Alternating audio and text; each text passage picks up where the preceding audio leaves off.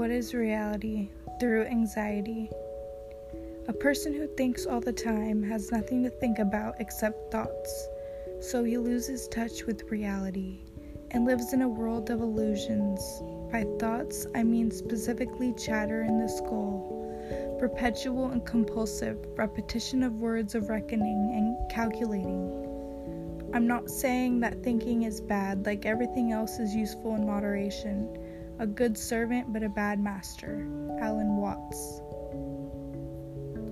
Anxiety is the type of mental health disorder that specifically causes negative thinking and the inability to control the thoughts that come into your head. For some people, anxiety itself can be caused by these thoughts. Anxiety eats you up. It takes over your mind and overwhelms every thought imaginable.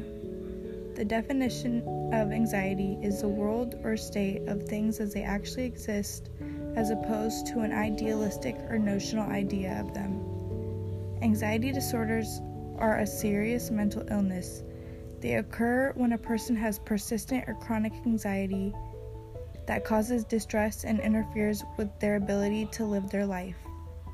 Overthinking causes irrational and self-destructive behaviors. Because of anxiety and excessive thinking, people have lost touch with reality and mix up signs, words, numbers, and ideas with the real thing. There are many symptoms of anxiety. Unwanted thoughts are an extremely common symptom.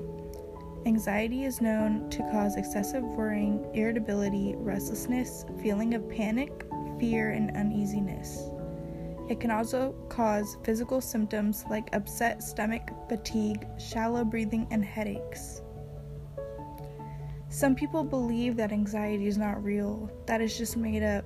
They say it's only overthinking, but people don't understand that some don't have the option to turn off and stop those horrible, irrational thoughts in a way that others can.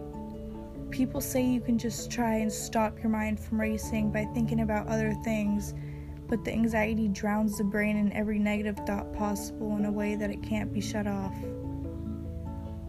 Everyone has different triggers, and finding those triggers is an important step to coping and managing the anxiety. Negative thoughts can take over the mind and distort the severity of the situation. General triggers of anxiety could be a stressful job, driving, traveling, genetics, trauma, having other mental illness such as depression. In some ways you can deal with and understand anxiety is using breathing techniques like closing your eyes, taking a deep breath, thinking about a positive thought like a favorite place, food, or person, counting to 10 while thinking the positive thought and letting the deep breath out. When trying to understand and help others with anxiety, you should never judge.